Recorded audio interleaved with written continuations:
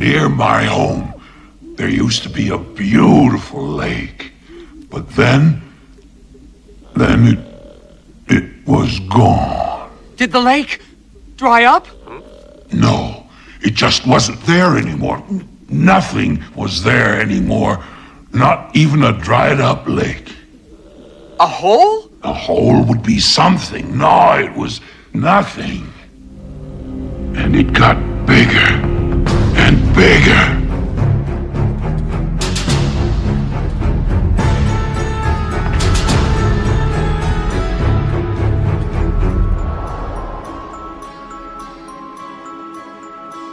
Welcome to Storybrooke. I'm Max. And I'm Tina.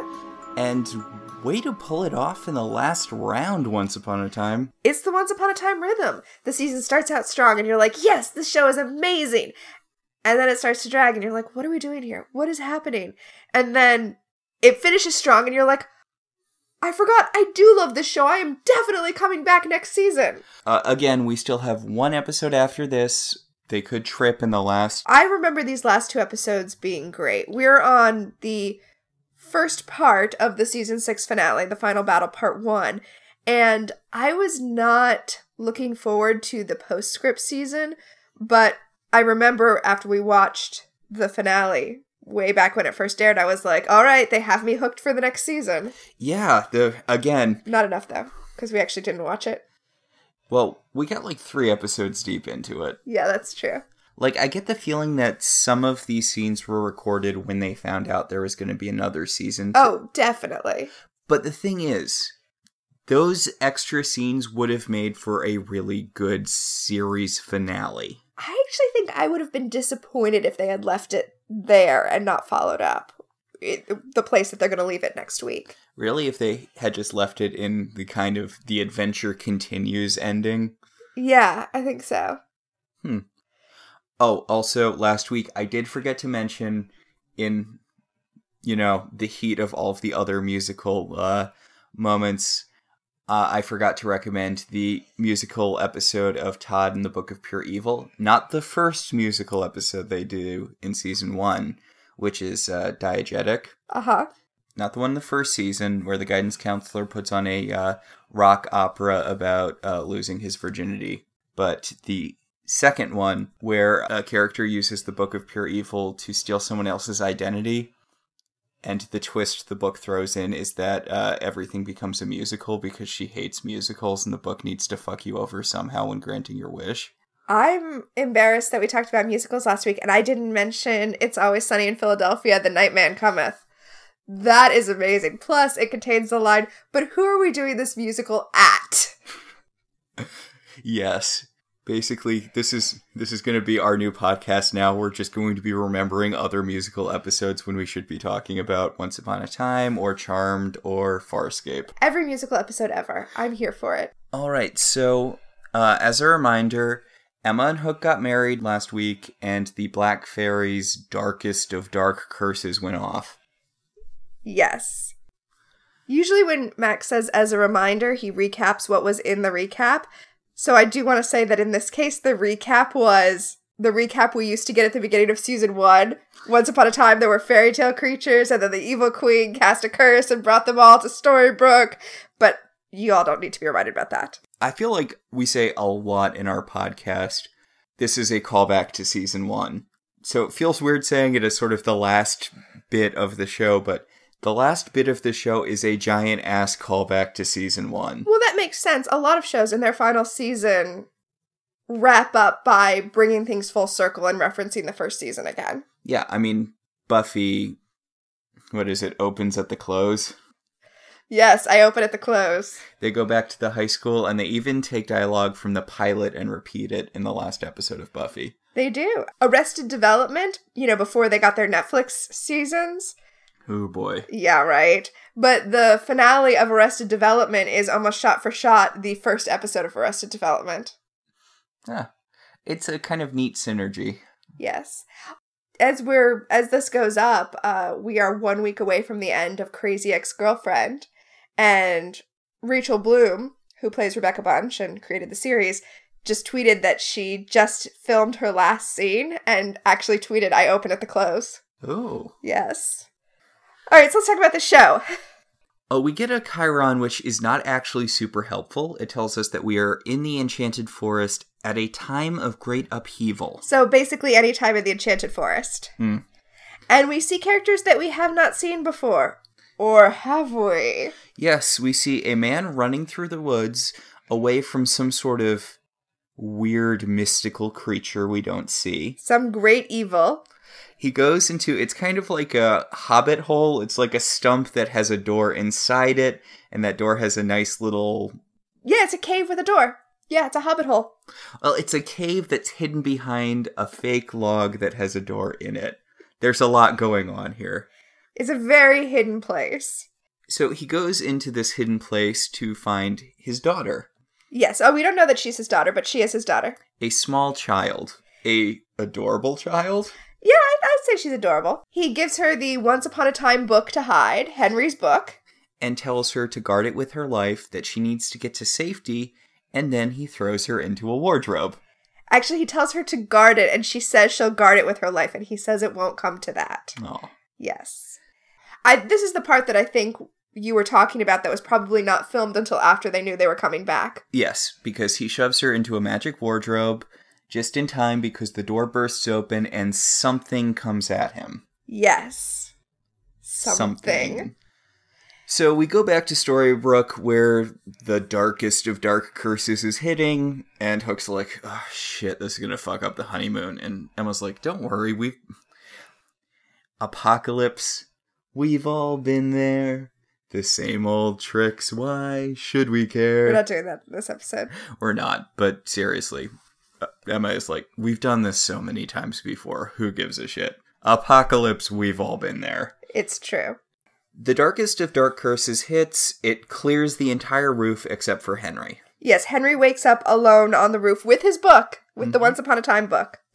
And by the way, he's on the roof, and all of the chairs and the archway, all of that's gone, but the little stage that they were standing on to get married is still there. But I don't think it's an integral part of the roof. Huh. Yeah. What I like about this, it's very, very subtle, but I really love the color correction in this episode. Yes, or maybe the lack of color correction?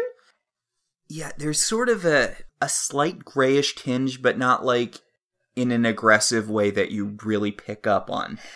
Right, when Henry gets down off the roof, he's on Main Street, and it's still Main Street of Storybrooke. They haven't changed it, but just subtly the way they're lighting it and the way they're filming it, it looks more like a real town and less like a fairy tale town the way it has looked for the last 6 years. The colors aren't enhanced. Yes. So Henry goes down to the street and he runs up to Archie and is like, Archie, the Black Fairy cast her curse. And he's like, oh, this fucking shit again. Yeah, Archie's like, Jesus fucking Christ, Henry, how many minds do you have to be trapped in before you realize fairy tales aren't real? And Henry's like, fucking shit, we're back in season 1. Now, I had a question about this that I still don't know the answer to. So, was it the Black Fairy's intention that Henry be excluded from the curse? Or is he just immune to dark curses for some reason? Oh, God, that's a good question. I think that upon reflection, I don't think that she meant Henry to be immune to the curse. Okay, I don't think so either. I think she was as surprised as anyone that Henry kept his mind, so to speak, when the curse happened.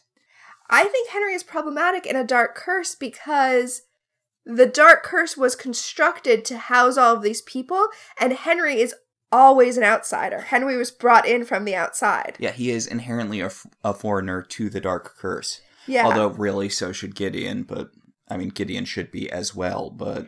Yeah, but he was, like, gestated in a dream and shit. Honestly, Henry should not be in the town. Henry should have been kicked from Storybrooke, but then there would be no story. Yes. And we'll talk about that more once we get to that part of the episode. We are jumping the gun a lot here. Henry's like, okay, so Dr. Hopper is clearly under the curse. Dr. Hopper, where is my mom? And Dr. Hopper says, Henry, she's in the same place she's been the last 4 years. Which is weird because he means Emma, and that is what Henry meant. but it would have been just as logical for him to assume that Henry meant the Black Fairy, meant Fiona. So, this is a very, very weird comparison for me, what I'm about to bring up. Okay. This is kind of a much better version of my least favorite episode of Buffy. I was thinking about that episode of Buffy the entire time we were watching it. It's impossible to not think about that episode of Buffy. This is Normal Again if Normal Again didn't suck. It's the one episode of Buffy I've only seen once and am probably never going to revisit. Wait. You think Normal Again is worse than Beer Bad? Yes, I think Normal Again is worse than Beer Bad. Beer Bad is stupid, but, like, Normal Again is actively bad in a way that Beer Bad is not. I'm sorry, but, oh, what if they were in an insane asylum is legitimately the worst plot. It is so lazy, it is so hackneyed, and honest to God, even in its weakest moments, I expect better from Buffy. It is the worst plot. You are a bad writer if you use that plot. Normally, I feel like you can pull off any plot and have it be good. That is always a bad plot. I did not know you had such strong feelings about Normal Again. Let me take an interesting concept, let me take a cool idea and go, oh, what if it was literally the laziest thing ever? It is basically an edgier version of, oh, it was all a dream. Or what if everyone was dead the whole time? Yeah. Okay, so I was obviously thinking of Normal Again while we were watching this because it's impossible not to. Because heads up, Emma is in an asylum. But I was also thinking about how in season 1, as I think I brought up many, many moons ago when we were talking about season 1, as it was first airing, there was some debate as to whether or not Henry was right. Like, are these really fairy tale characters, or is this just like Jungian archetypes and Henry is actually imagining all of this to deal with his terrible, family life? Mm-hmm. Until, Regina crushes Graham's heart in episode 7. That was the moment when we knew that it was real. But I like that this episode, could have done that again. They could have done Normal again and made us think, oh, maybe this was all Henry's imaginings, except that they give us the outside point of view of the people we're going to see in a few minutes who are in the Enchanted Forest, so that we know that that's not the case. I like that. Yeah, no, this is a better version of Normal Again, because Henry calls it out. Henry uses his author powers, basically, and he's like, no, this is bullshit. It's like that episode of Community. Yes! The episode of Community where John Hodgman tries to convince them that Greendale is actually an asylum and that they're all mad and that they've just been imagining all of the adventures they've been on in Community. And then Annie's like, no, look, I have pictures from this on my phone and there's a Greendale backpack. The only good versions of this story are pointing out why that story does not work. Well, I mean, Normal Again, it wasn't just someone trying to gaslight Buffy, it was a spell. Well, yeah, it was a demon who was trying to trick her into, killing her friends. Except maybe it wasn't. Maybe that actually was the Doctor, and that's why we get that shot at the end of the episode where Buffy's in a, padded cell. Ugh. I legitimately hate that plot so much. I had no idea you hated that episode so much. You hate that too. We've talked about this before. Yeah, but I hate it, intellectually, because it's a slap in the face? I don't think it's a slap in the face. I think it makes the story less interesting. Yes, I've talked about this at length now, but I actually wrote an essay about it for our website, about why that kind of trope makes the story less interesting. Yeah. But, although the worst one is the fan theory. The worst one is not actual episodes. The worst one is the fan theories that everyone is dead the whole time. What if Ash is in a coma? What if Finn is in a coma and all the adventures are just in there? Especially with Finn, because they're doing it like it's a dark take on Adventure Time. Adventure Time is a show that takes place after the nuclear apocalypse. My least favorite is what if Phoebe is homeless and all of Friends is just her staring through the windows of Central Perk wishing that she had friends. It's weird that that's the role she casts herself in the Friends universe then, as, the asshole that none of them really like. She lifts right out. She lifts right out. Emma is in an asylum. she's painting a swan because this show is nothing if not on the nose. I want to point out the asylum in the Black Fairies version of this town is much nicer than the asylum in Regina's version of the town. Well, it's not in the basement, so there's some natural light. Yeah, it's not in a secret basement. Here's the thing, though. It is the asylum from One Flew Over the Cuckoo's Nest. Nurse Ratched is the nurse. Joe is there.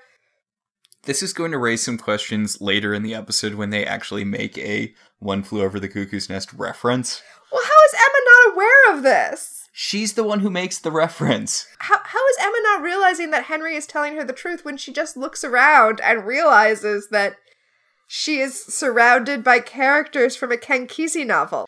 So, Henry goes up to Emma and he's like, "You remember me, right?" And Emma's like, "Yes, I remember you." And he's like, "Good, because I can't find Snow or David or Hook. How much do you know of what's going on here?" And Emma's like, "I can't do this again." Emma tells him that there is no Snow, there is no David, there is no Hook. None of this is real, and that him telling her about all of this got her locked up in this asylum.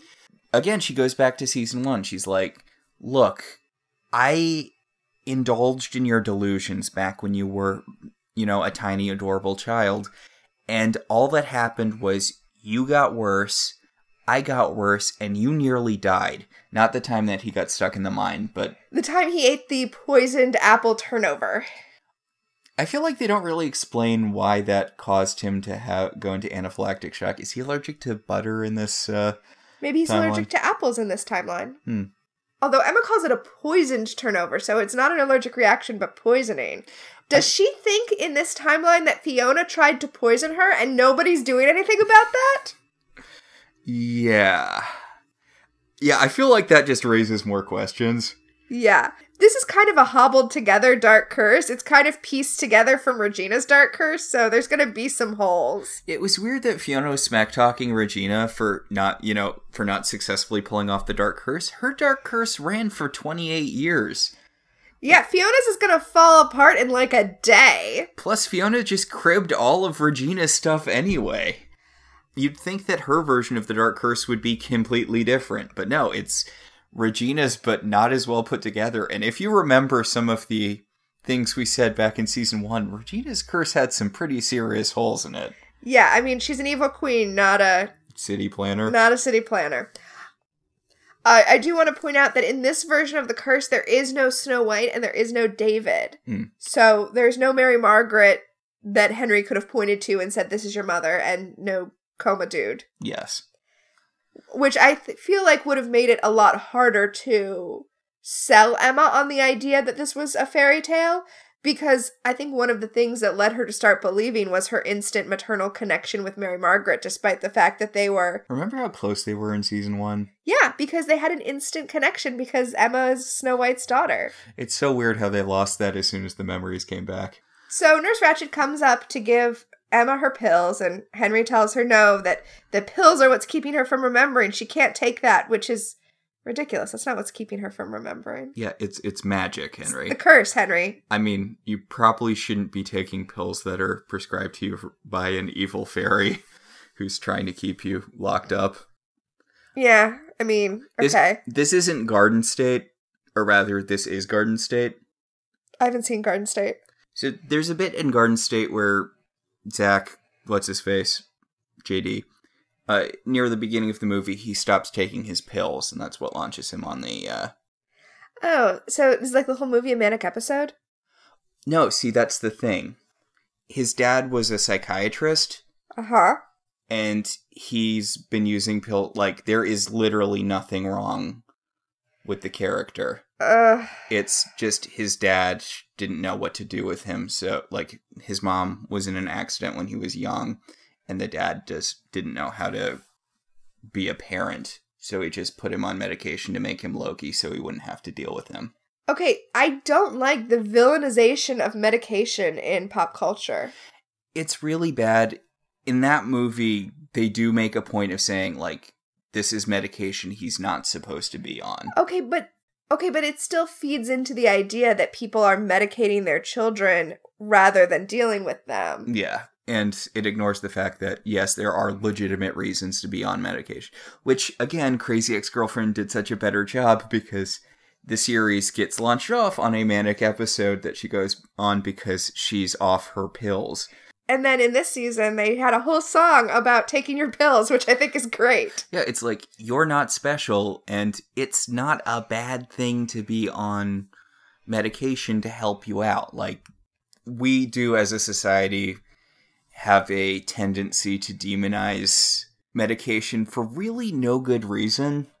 So, yeah, this isn't a great subtext to this episode. Oh no, Emma's on medication. But, I mean, also, she's under the mystical control of an evil fairy, so... Yeah, I mean, it's like... I have a hard time believing those pills are doing anything. No, they're not. They're not even real. Yeah. Yeah. Speaking of an evil fairy, Fiona shows up. And she is not Lana Parrilla in season 1. Oh no, but the show so wants her to be. They're giving her Lana Parrilla lines, and she's pretending to be Henry's mother, and doing the protective mother thing that Regina did so well with Emma in season 1. But she's not Lana Parrilla. Okay, what I like about this is as soon as she shows up, Henry immediately cottons on to what's going on, and he's like, okay, I need to shift into I am cursed mode. So he's like, hi mom, I was just visiting my other mom. I guess I'll head back to our house now. And Fiona's like, bitch, I know what you're up to. He hugs Emma and whispers in her ear, whatever she wants you to do, don't do it. He's doing a really good job in this situation. Henry is genre savvy. It's always been his strongest suit. So Fiona sits down after Henry leaves with Emma, and she's like, take your medicine, Emma. And Emma's like, fine. It's weird. And the way the camera pushes in on Emma when she swallows her pills is weird. It's especially weird because this kind of doesn't come back at all in the rest of the episode. Yeah, as we said, it's not the pills that are making Emma forget, it's the spell. And the pills don't really seem to do anything with her. No, I think Fiona just wanted to prove to herself and to Emma that Emma would do what she said. So we cut from that to everyone waking up in the Enchanted Forest in their Enchanted Forest garb. Yeah, including Regina, who is wearing an evil queen outfit again. Including baby Neil, which we had some questions about at the end of the author season, because Neil is not a native to the Enchanted Forest. Right, but he is David and Mary Margaret's son, so I guess that, confers citizenship to him. Yeah. I mean, he just straight up wasn't in the fake reality at the end of the author season. That's true, but he is here, which is good, because otherwise we'd be wondering where Neil was. So, is it just me, or is Mary Margaret's outfit really good here? It's sort of hard to see in the shot we're talking about right now. She's wearing her Bandit Queen outfit. But it's a dress version of her Bandit Queen outfit. Yeah, it looks really good. It does. I'm like, why were they keeping this outfit in their back pocket? It's really nice. Yeah, I think everyone is looking good here. So, in this room, which is the room where David and Mary Margaret were getting married way back in season 1. We're opening at the close again. Yes. So, the people who are teleported here are David, Mary Margaret, Hook, baby Neil, and Regina. And Regina's immediately like, where the fuck's Henry? And Mary Margaret's like, look, we'll find him. Clearly, the Dark Curse needed us out of the way. We just need to find a way to get back to Storybrooke so we can take care of this. Which, way to be on the ball, Mary Margaret. Yes. Although they also realized that this is what the Black Fairy meant about separating Emma from her family, so... Well, whatever. She still has that song in her heart. Yeah, or something. So, back in Storybrooke, Dr. Hopper and Fiona are taking Emma back to her cell. It's weird. It was weird in season 1, and it's weird now that Fiona as the mayor is, also has a hand in everything that's happening in the asylum, but... I do love that Emma points that out. Emma's like, this seems like it's a little beyond your typical responsibilities, Madam Mayor. Yeah. And the mayor's like, well, I do like to keep an eye on our troubled residents. And Emma's like, especially the ones that gave birth to your adopted son. She's like, we don't use the word adopted. He's just my son. So... Although really not. This is not a Regina situation here. Yeah, this isn't like with Regina, because Regina really did raise Henry. Fiona did not raise Henry. This is just a spell. And Regina really did love Henry. Fiona definitely does not. Exactly. But you know what? This is back to what you said. What does the Black Fairy want? See, I really like Fiona in this episode, but that's because... She's acting so much like Lana Parrilla? No, it's because she's not a complicated villain here. She's literally just doing things to be evil, and I think that works much better for her than the whole "I was trying to protect my son, ? Child slaves."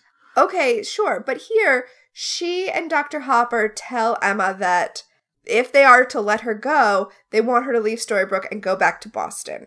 That would make sense if Fiona, like Regina, had the goal of being Henry's mother and getting Emma out of the way. But that's not her goal. Yeah, again, her motivations don't make sense at any point here. She does say, like, look, I've been talking to Dr. Hopper about you, which, again, ace therapisting Dr. Hopper. Yeah, there's no HIPAA in Storybrooke. But I've been talking to Dr. Hopper about your progress, and you're doing really well, but this seems like it's a toxic environment for you. You never had these problems before you came here, and we both think that it might be better for you mentally if you weren't in this toxic environment anymore. You're doing really well, but there's only so much progress you can make here. Now, honest to God, I feel like it would have made more sense if Fiona's plan was to get Emma and Henry out of Storybrooke. Why would that have made sense? Because they're the only ones who could break the curse. If she got them both out of Storybrooke, they'd have no reason to return there. Okay. I don't get why she's keeping Henry around. Yeah, I mean, as I said when we were watching this, she decided to get rid of Emma's entire support system, except for the most powerful character in the show, who's also Emma's son and will do anything for her. But... I mean... Yeah. Emma, you are all alone now, except for the literal god that you gave birth to. But speaking of at least one aspect of Henry's godhood, Fiona tells Emma, look, I found the fairy tale book. Henry brought you the fairy tale book. I have the fairy tale book now. I don't think either one of you or Henry, are going to be able to move forward with this still around. What I want you to do is burn it. And Emma's like, that's a suspicious as hell thing to say, Madam Mayor. That doesn't sound therapeutic. Like, that sounds like you're an evil, dark fairy who's planning something mystical. Yeah, it's suspicious. It is suspicious. But she's like, look, I'm not going to do that. I know that this book has led to unhealthy behaviors on both my and Henry's parts, but it's still something that's deeply important to him. I'm not going to destroy it. And Fiona's like, well, maybe you're not as recovered as I thought you were, and she stalks off.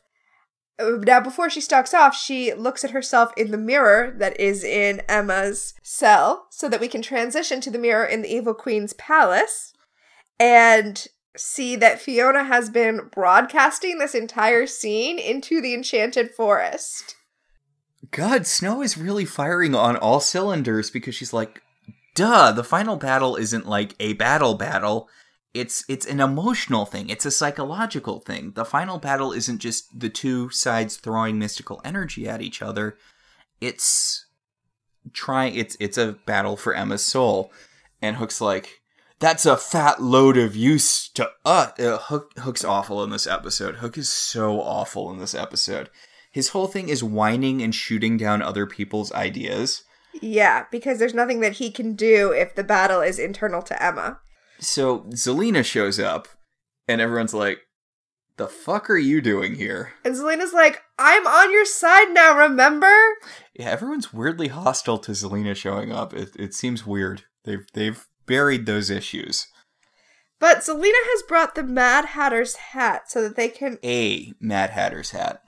Yeah, that's not a thing. There was only one hat.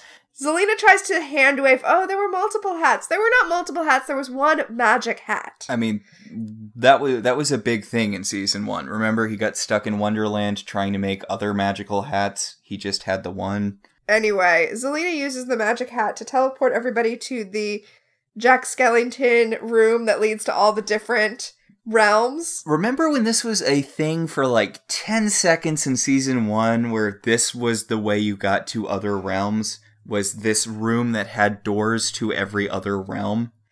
Yeah. Okay, so I have so many issues with what's happening. I like this episode. I really do.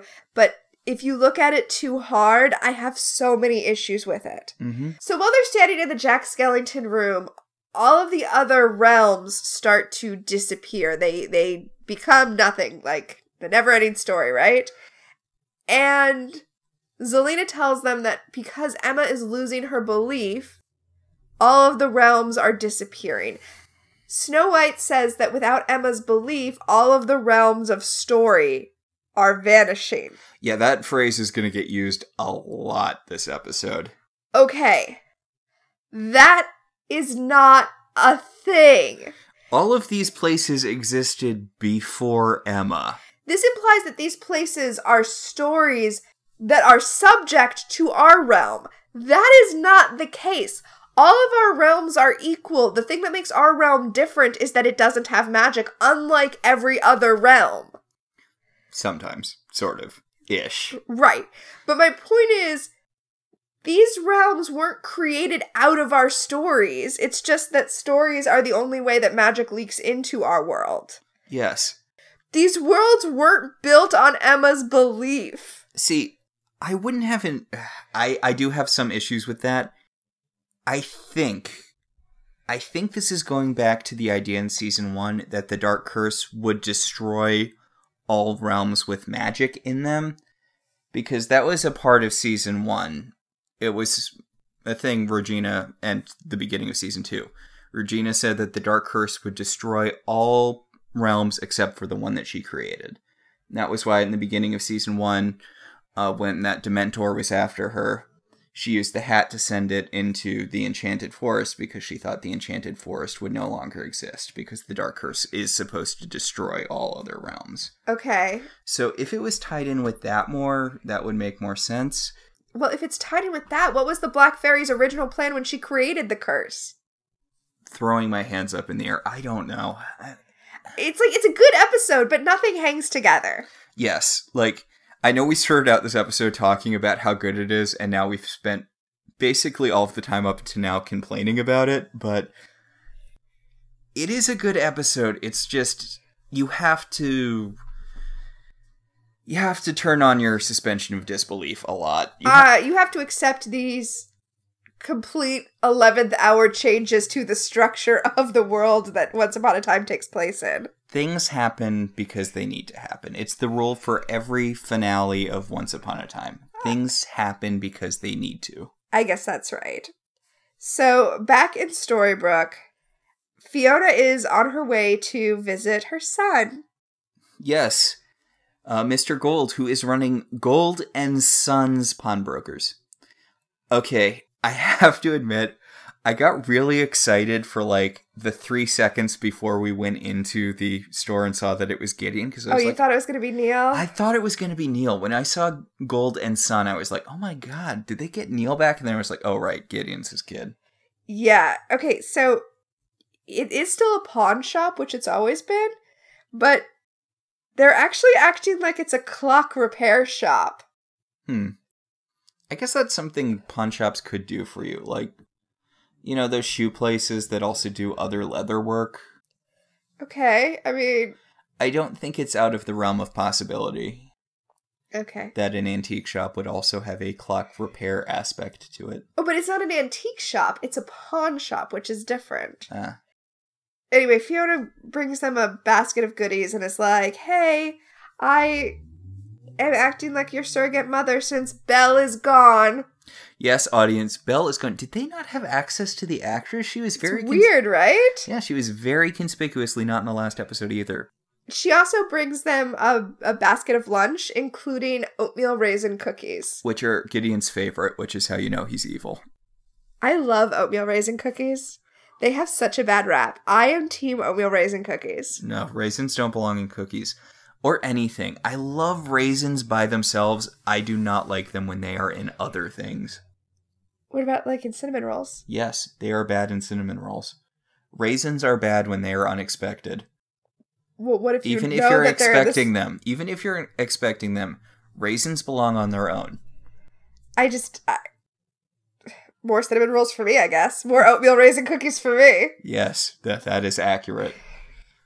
So, they're talking like Belle is dead. Spoiler alert for later in the episode, she's not. The Black Fairy's like, I'm so sorry that Belle is gone. And Rumpel's like, yes, things have been hard since Belle gone. And he points out, he's like, you don't have to do this. It's weird. You're just some lady, Madam Mayor. And she's like, oh, but whenever I see boys in need, it just brings out the mothering instinct in me. And Gold's like, really? Really? Really? We're doing this? Really? Yeah. So, Mr. Gold obviously knows, right? I don't think so. I don't think Mr. Gold knows. Yeah, no. I think he is under this particular curse. Because it does have a sort of the feeling in season 1 where Regina didn't really know if Gold was fully under the curse or not. Like, she was talking to him as though he was, but there was always this layer of subtext where I might be having a double conversation with you, possibly. I mean, it would make sense for him to not be under the curse since he wasn't under the original curse, but I think he is under this one. I don't know. The Black Fairy's kind of lazy. So, I mean, she did just basically crib Regina's. She really did. So, back in the Jack Skellington room. Hello, Jasmine and Aladdin. Also, they let us know that there are Arendelle people there, even though we don't see any of them. Although, Arendelle wasn't its own realm. It was in the Enchanted Forest. Yes, refugees from all of the realms that are being destroyed by Emma's lack of belief are showing up in the Hat Room. Zelena and Regina are using magic to gather as many people in this very small space as possible. Well, Regina tries to use magic to get them out of there and bring them back to her castle, and it fails. She is unable to do so. So, that's bad. That is bad. Back in Storybrooke, Emma is doing a Terminator 2, a Sarah Connor from Terminator 2. Took the words right out of my mouth. She's doing pull-ups on her bed frame to, like, get swole so she can fight the robots that are coming for her and her son. Exactly. Speaking of, Henry shows up and he's like, hey, let's leave? There's a great bit where I was like, how did you get in here? And he's like, I stole the key out of Dr. Hopper's wallet. Duh. I am your and Neil's son. Yeah, he is. So he tells her he's going to bust her out, and he calls it Operation Cuckoo's Nest. And Emma says, in that movie, Jack Nicholson ends up getting a lobotomy at the end. Which means that she is familiar with the story, as you pointed out earlier in this episode, and yet has not noticed that she is there. So Henry's like, don't think about that too hard, as they both run out of the mental institution. Back in the Enchanted Forest, Hook has run to the Beanstalk, which I guess is still up. Sure, why not? And David has followed him, because if there's one thing David's instincts tell him to do, it's follow men who go wandering off into forests. Yes, he's like, hey, you are a bearded, be-eyelinered man who went into the woods. You think I wouldn't be able to follow you? They're trying to get a bean from this version of the Enchanted Forest. Yeah, so they figure that if they go up this beanstalk, that maybe there will be a bean lying around in the giant's home. Okay, but this is explicitly, Hook says, it looks taller than it did last time. This is explicitly the beanstalk that they went up in season 2. Hurley was very clear that there was only one bean left. Yes, that's true. So, I mean, Hook's just been shitting on everyone else's plan. I guess it's good he finally came up with one, but his plan, well, I mean, spoiler, it's gonna work, so I guess, yeah. So David's like, hey dude, we could really use your help because you know, the entire universe is ending, and Hook's like, no, I need to do this. And David's like, you know what, fine. They don't need me to kill anyone, so it's not like I'm going to be handy there. David doesn't know how Hook's going to be able to climb the beanstalk, and he says he did it before, but when he did it before, he had a spell on his hook, so I just wanted to point that out. Yeah, he very explicitly did that with Korra's help. Yeah. Also, David might want to rethink going to the Land of the Giants, seeing as his identical twin brother was the one who massacred everyone there. Didn't he clear that up when they came to Storybrooke? Well, he cleared it up with Hurley, who was the last surviving giant, so I guess it doesn't matter. Yeah, it's fine. Back in Storybrooke, Henry takes Emma back to the roof so that she can stand where she got married and remember getting married and get her memories back. Which actually works. Yeah, like, Henry's like, look, you just need to trigger some memories here. Look, this is where you stood where you were marrying Captain Hook. And Emma's like, really? And he's like, I know, but you did. Yeah, none of us got it either, but what are you going to do? It's a pretty great wordplay because he's like, and look, this is where your mom and dad gave you away, and it was all the only time my parents gave me away was when I was a baby, and I'm like, oh, burn on David and Mary Margaret. But standing where she got married does trigger flashbacks to the wedding. Yes. And Emma's like, oh shit, this is what happened last time, which I do kind of like ties into the history that's implied. Yes, the idea that Henry made her start remembering things before, and that's why she is in the asylum, and so she can't trust herself. Yeah, she's like, this is the same thing that happened last time. You drew me into your fantasy world. But she's like, you know what? I'm not paying for your therapy. I'll go along with you again. I know it backfired last time, but I will be there for you again this time. They're basically just going to leave town together. They're going to go back to Boston, and everything's going to be fine. But Emma just has to sit tight while he takes care of some things first. Yeah, which, smart. Yeah. So, back in Gold's shop, he is desperately looking for the book. Not the book, not Once Upon a Time, but rather her handsome hero. Ugh. Which he finds, and he sees that there's a message, the message that we saw her writing in it for Gideon. Yes. Before she gave him to the Blue Fairy to save him from, Oops. Rumple. Yeah, the message that Belle wrote to Gideon, which was just be brave and strong and true. I will always love you. Once Rumple finds this, he decides he's going to go have a conversation with Gideon about this. About how Belle really did love him. Gideon, not Rumple. But Belle really did love Gideon, so there's no way she would have just taken off with no explanation. So maybe they should look for her. Yes, because this is where we find out, despite the very significant use of the word gone, Belle's not actually dead. She just left. And I want to know what the alleged time frame is here, because Gideon says, Fiona's been more of a mother to me than Belle ever was. But I was getting the impression that Belle had left relatively recently. No, Gideon says he was just a baby when Belle left. All right. Huh. Which means that from Gideon's point of view, Rumple waited 20 years to be like, hey, maybe your mom didn't leave. Maybe there was foul play and we should follow up on that.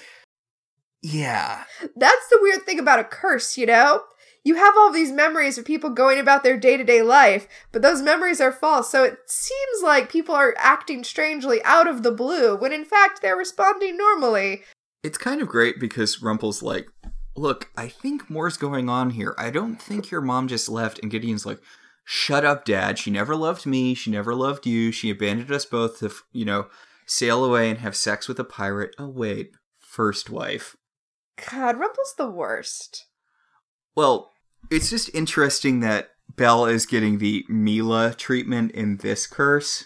Yeah, it is. It is interesting. So, Gideon tells Rumple that he needs to get over Belle and move on with his life, and then stalks out of the room. Meanwhile, back in the Enchanted Forest, Regina is trying to come up with a potion that will help them, stop the nothingness from eating everything. But Regina realizes that a lot of her potion ingredients are missing. And Zelina's like, don't look at me. I don't have magic anymore, and also I was in Oz. I just got here. And then Regina finds out who it is who's been living in her castle and using her stuff. Eating her porridge, sleeping in her bed. It's her! Yes, it's the evil queen, because as the evil queen points out, she's like, look, you dropped me off in the Wishverse. You didn't tell me that you had killed that version of Snow and David, and that version of Henry was trying to kill me. Yeah. So I didn't want to stick around there anymore. I got Robin, found a bean, and we teleported to this version of the Enchanted Forest. Now, I need to point out that the evil queen does take a moment out of this explanation to compliment Regina on how hot she looks, and Regina returns the compliment. It's very steamy. She's like, wow, you look really hot in that outfit. And Regina's like, thanks. Right back at you with interest. Because they're both wearing the same outfit because they're both the same person. I'm like, God damn, I love when these two interact. Yeah. Lana Parrilla has chemistry with Lana Parrilla. Well, of course she does. And Selena's like, look, before you two go to the Clone Bone Zone, like, we need to resolve the whole universe being destroyed thing. Speaking of the universe being destroyed, back in Storybrooke, Fiona gets a call about how Henry and Emma are conspiring. On the lam? Yes, on the lam. So Henry breaks into Fiona's office and steals back the, book. I don't get why. Because he's the author, he needs the book. We've seen he doesn't, though. Yeah, it's true. But I still feel like the book is talismanically important. And considering Henry's power suite, I feel like he definitely needed the book. But Fiona shows up and is like, hey, Henry, I know you're awake, so let's stop playing like you think I'm your mom. It's pretty great because he's like, oh, Mom, I didn't. And she's like, you can cut the shit. I know. I know you know. You know I know. You know that I know that you know. I want to just say how much I love this scene. Really? This is a great scene because, to go back to a lot of stuff from season 1, this is the show leaning into being a horror movie. That's true, and one of the things that makes great horror movies is things like the domestic becoming tainted, evil. Which is the second thing that I really like about this, the second theme from season 1, which is high fantasy violence versus real world violence. Fiona is scary on 2 levels. She's scary on the level where she is in control of the location. She is mystically controlling this town. There's a Silent Hill-esque level to this. And on another level, Fiona is scary because she's the woman who's where your mother should be. Yes, she's the person who is in charge of Henry's life. And what she does here is a real-life abusive thing. Like, Henry's like, look, you're not going to stop me. I've been through this before. I know how to defeat you. And she pushes him down the stairs. Yeah. And this is Dr. Hopper's office, by the way. I don't think we said that. Mm-hmm. That's where he is. So this stairwell is light industrial in a way that we don't usually see on this show. Usually we're in mansions or lofts. Mm-hmm. But when she pushes Henry down the stairs, it's that cinder block walls and that, like, cheap carpeting that you see in office buildings. Like, it is it's very grounded in a reality that makes it scarier. Yes, there is a very uncomfortable realness to this scene, and it's really good. It's a genuinely horrifying scene. And I think what kind of adds to it is we're in a new realm here. Like, this is not by any stretch of the imagination the first time Henry has been in danger on this show. Most notably in the Peter Pan season when Peter Pan wanted his heart, or in the author season when the author brings him into that version of the Enchanted Forest. But this is the first time I feel like we've really seen Henry being in physical danger. I feel like this is the first time that a person has targeted Henry for an attack, not just needing his heart or wanting his powers, but actually targeted his body for attack. Well, again, like, I think this is the first time we've seen someone actually use physical violence against Henry. And I think that we still think of Henry as a kid. I mean, but Henry is an adult now, so a part of your brain as you're watching this knows that he is fair game for death at this point. Yeah, he is vulnerable in ways that he has not been in earlier seasons of the show. And there's also a bit which makes Fiona more of a real villain. A lot of the villains in this show, Mr. Gold, Cora, even like Zelena, who did threaten him at one point, but a lot of the villains have a vested interest in keeping Henry alive. Fiona doesn't. Yeah, although I do have to come back to saying I don't know what Fiona does want. Yeah. Her motivation makes no sense. And honestly, and maybe that's why I enjoyed watching this episode, because that could be scary, right? Not knowing what it is that she's actually after. What we talked about her earlier in the season, she was scarier when it just seemed like her motives were rooted in fairy logic. I think this show made a mistake giving us her backstory, especially what her backstory is. The finale works really well. I think it would actually work even better if we had never gotten the Black Fairy episode. Yeah. I think it would work better if this was a character who was not rooted in any solid logic whatsoever. She is a character who is running on her own set of morals, who's running on her own version of reality, and that's something we're just not privy to. Yeah, finding out that she used to be human and that she's Rumpelstiltskin's mother, and that her goal was to protect Rumpelstiltskin, makes you want to understand her logic in a way that before you could just accept it's fairy logic. Yeah. She does things because she does things. It seems weird because we're talking about how one of the things that makes a good villain is motivation, but also one of the things that makes a good villain is them just being evil. You can do that. I know that the world loves a complex villain, but you can literally have a good villain whose motivation is being evil. I mean, you could have a villain who's just a scorpion, you know? Yeah. It is what I do. It's in my nature. It's just you can't go halfway. Yeah. You either need to commit to a morally complex villain whose motivations make sense to them, or someone who is just evil because they're evil. You could be the Joker, or you could be Mr. Freeze, but don't try to tell me that the Joker has some sort of pathos. Exactly.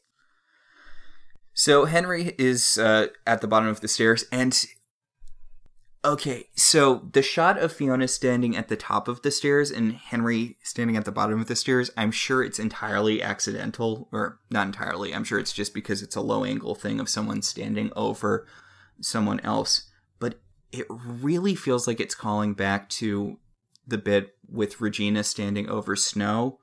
Again, in the first season, after Snow takes a bite of the poison apple and then falls down the hill, where you have Regina standing at the top of the hill and Snow prone at the bottom of the hill. I can see that being on purpose. Yeah. Which, if it is, it's a really good piece of narrative symmetry, cinematography-wise. Don't worry about Henry too much, though. We cut to him being taken in by emergency services. Well, he's in a collar when they're taking him out, but not a body bag. But also, y'all, his neck is fine. They got their EMT training from a curse. Yeah, I guess that's true. So Mr. Gold comes up and he's like, so what happened here? And Fiona's like, he got in my way. I mean, he had an accident. She is not being subtle here. And you know what? Lana Parrilla could have made a meal out of these lines. Fiona just can't commit to these over-the-top lines the way Regina could. She's also not being convincing because of how much she's smiling right now. Because Mr. Gold's like, your son fell down the stairs? That's pretty fucked up. And she's like, he'll be fine. He's a resilient kid. Come over to my house for dessert. Bring Gideon. It'll be fun. He's like, your kid's being wheeled away in an ambulance right now. You don't want to, like, go with them? Or It's true, because Fiona didn't raise Henry from a baby the way Regina did, so she can't fake interest in him. She's really only interested in Rumple and Gideon. Rumple then asks her about Belle. He says he wants to reopen the investigation into her disappearance. And Fiona tells him, you and Gideon lead such charmed lives. Why do you want to open old wounds? Do they though? Do they lead such charmed lives? They don't seem to be in any active distress, I guess. I mean, I'm not going to judge you if I feel like you could probably have a happy life running a shop with your parent. I mean, it's not the shop that I have an issue with. It's been 20 years and Rumpel's still torn up about Belle leaving him part. Yes. How old is Fiona supposed to be in this universe? Is she supposed to be in like her 50s? She's like a contemporary of Rumpel here. I think she's supposed to be younger. I think she's supposed to be in her 40s. All right, so does Rumpel think that she's hitting on him? Oh my god. Because, I mean... That's some Back to the Future shit. But that would be the logical place to go, right? Like, you're a man in your, 50s? That's where Robert Carlyle is. You're a man in your 50s. Your wife leaves you, and suddenly a woman slightly younger than you starts being really interested in your family, trying to take a motherly role with your son. Wouldn't you at least be like, okay, well, what's she trying to do here? That is so weird. And yeah, of course, that does seem like a logical interpretation from Rumpel's point of view. Now I really hope he's awake. Well, he honestly does not. He seems pretty creeped out by the mayor. So, like, all of the scenes, he has not been comfortable with her. If he is under the curse, which I'm starting to think he is. Yeah. He knows something is wrong. Speaking of something being wrong, Hook subplot, because... Yep, Hook and David have made their way up into the clouds to the Giant's castle house. And Hook talks about how nervous he is about the Giants, and David's like, I thought my brother genocided the Giants, and Hook's like, apparently not all the Giants, which, what? Because there's food on the table. Yes, there is fresh giant food on the table. Also, David doesn't say it like that. David says, I thought the Giants were all gone, and Hook said apparently some of them stayed. But no, there were only 7 Giants, and your brother killed 6 of them. The Giants weren't gone. Yeah, I know. That's a nice euphemism, David. Hook does find a remaining bean under a glass bell jar on the Giants' table. Weird that they would have the bean growing sitting on their table, but... Yeah. Hook needed to get up onto the table, and he had David give him a boost, and he's like, of course I'm going to help you. You're my son-in-law. David is very conspicuous about the fact that they are the same age. I really like David in this episode, too. It's weird. David and Snow, maybe it's because they're relieved to not be in the show anymore, but... Perhaps. They're just being very, very useful characters now. So Hook uses a knife on the table, a giant oversized knife, to shatter the glass bell jar and pluck out a bean. So they've got a bean now. Yes, they have a bean. The castle starts rumbling, and they assume it's the Giants. They know all of the different countries are being destroyed. Why would they not just assume that it's that? I guess they could tell the difference between a creature moving and the land disappearing, because it is a creature moving, but it is not a giant. It is a dragon. Lily? I hope so. No, there's just some random there's just some random ass dragon living there now. You move out for 10 seconds, and a dragon comes and takes over your house. Yeah, I guess that is what happens. Back in Storybrooke, Fiona has decided that the best thing to do with Rumpel wanting to find out about Belle is to just crush his dreams. So she gives him a bunch of photographs that she's taken of Belle standing in front of various national monuments. Okay, I know they're photoshopped because, they weren't going to send that actress to all of these different locations, but these look so fake. It's like, look, we've got Belle doing the same pose in front of all of the most iconic landmarks. It's like that scene in Wayne's World when he's in front of the green screen, and he's like, now we're in France! Yeah. It's just... Really? Also, this implies that Fiona hired a private investigator to track down Belle, and he waited until she was standing in front of various monuments to take pictures of her. Like, I know she's in Paris, but how will they know if the Eiffel Tower isn't behind her? I know she's in London now, but I need to get Big Ben in the frame, or else she could be anywhere. These aren't surveillance pictures either. These are, like, very staged pictures of her posing for the photographer. Yeah, it's very weird. So Rumpel's like, those look fake as hell, and Fiona's like, hey, you just think that because you need to get over her and move on with your life. You could never be the man that Belle believed you could be, but you could be the man your son needs. Okay, sure. Whatever. So Rumpel's like, okay, and gets out of the car and wanders off. And then Fiona decides it's time to deal with her own storyline, and she pulls out the Once Upon a Time book and finds Henry's notepaper inside, where he's been writing out the weird runes that we can't read, but we know from the author mean that the final battle is about to happen. Yes, the mystic sigils. Yeah, the author sigils. And apparently Fiona can read them because she looks at it and is like, oh, very interesting. Well, she actually says, "Oh, Henry," and I'm like, that's a candy bar, right? Or also a author known for his short stories with terribly ironic twists. Mm. Oh, yeah, The Ransom of Red Chief. Yes. And others. Gift of the Magi. Yes. So Henry's in the hospital, Emma's there, Fiona's there, and Fiona's like, so my son was having a delusional episode and he fell down some stairs. And Henry's like, no, she pushed me down those stairs. And Fiona's like, oh, really? Because this security footage shows you falling. Which, by the way, is suspicious in and of itself. It is suspicious. And, I mean, we pretty much, she shows Emma the footage, and we pretty much just see Henry falling down the stairs. I'm like, she very easily could have pushed him and not been on camera. Right? It just shows him taking a couple of steps back and then falling down the stairs. She could be, just off camera, having shoved him leading up to that. But Henry doesn't say that. He says she used magic, making him sound like he's delusional. But also, she didn't use magic. She did shove him and it was just off camera. Or did she use magic? She did use magic, but she, shoved him and there was a magic effect. Oh, okay. So she, shoved him from a little bit of a distance. It was just to establish that she still had magic. It was basically a regular shove, but with glowing hands. The point still stands that the security tape proves nothing. But I guess Emma believes it. Because Emma decides that the only way to save Henry is to burn the book. She's not doing it in front of him. No. Fiona's going to lead her down into the furnace room to burn the book. But, of course, once she burns the book, the Savior's belief will have symbolically died, and once the Savior's belief dies, all of the lands of story will cease to exist. There is a good turn of phrase on Henry's part where Emma's like, you need to get over all of this fairy tale bullshit. Believing in something doesn't make it true. And Henry's like, no, it does. Believing in something does make it true. That's how things become true. You have to believe in them first. He would think that. He has the heart of the truest believer. Yeah, he does literally have a superpower where things he believes comes true. So Yeah, no, Henry, you believing in things makes them true. But, I mean, the point stands. Everything starts out as an idea.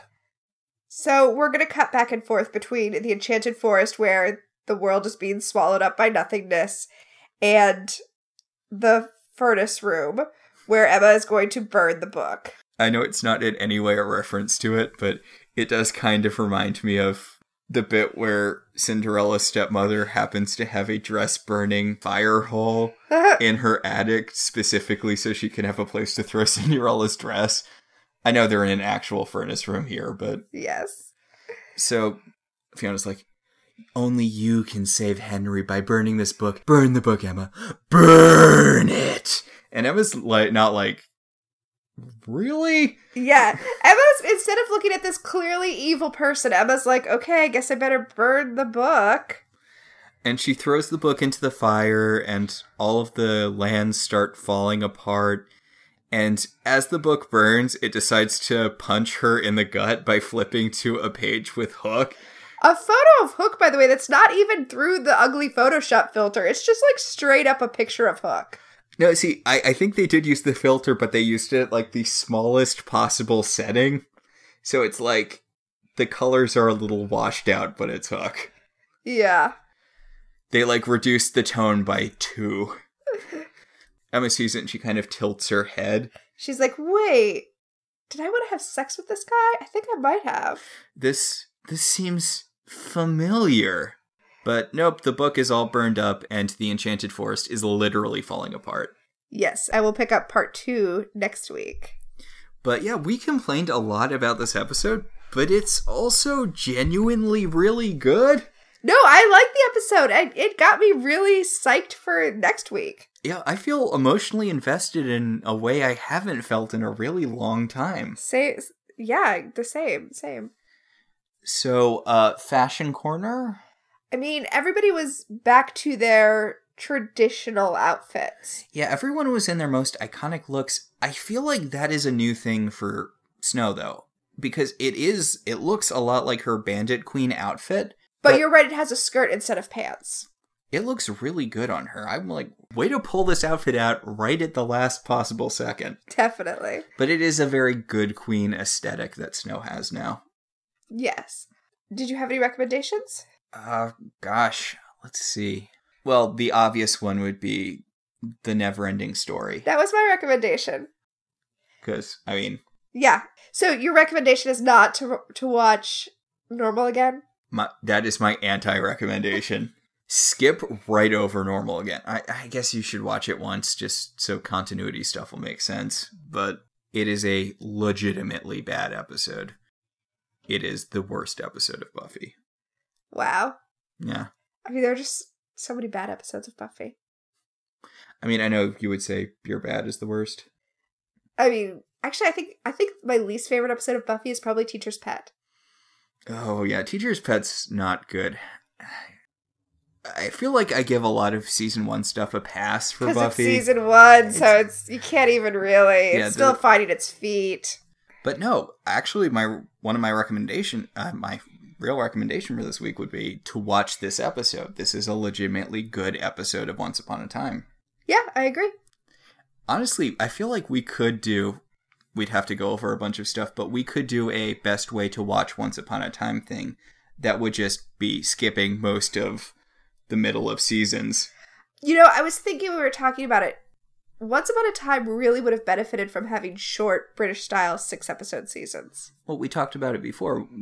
Once Upon a Time should have had a Netflix model where the episodes are only as long as they need to be and the seasons are only as long as they need to be. Yep. All of the not all, but most of the bad things about Once Upon a Time comes from having to stretch things out to fit a certain runtime and episode order. I agree, yeah. Order as in they ordered so many episodes, not...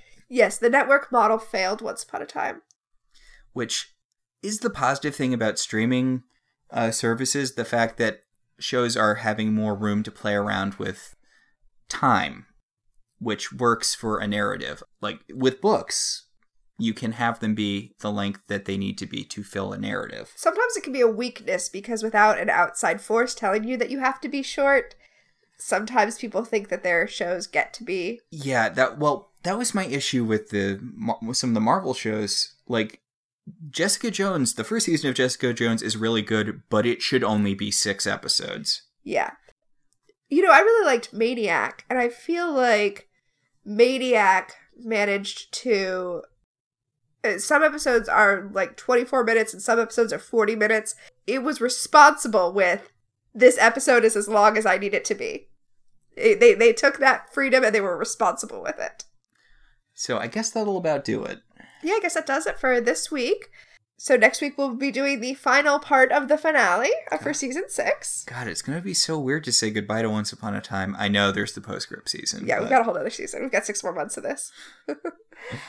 Our show is partially listener supported.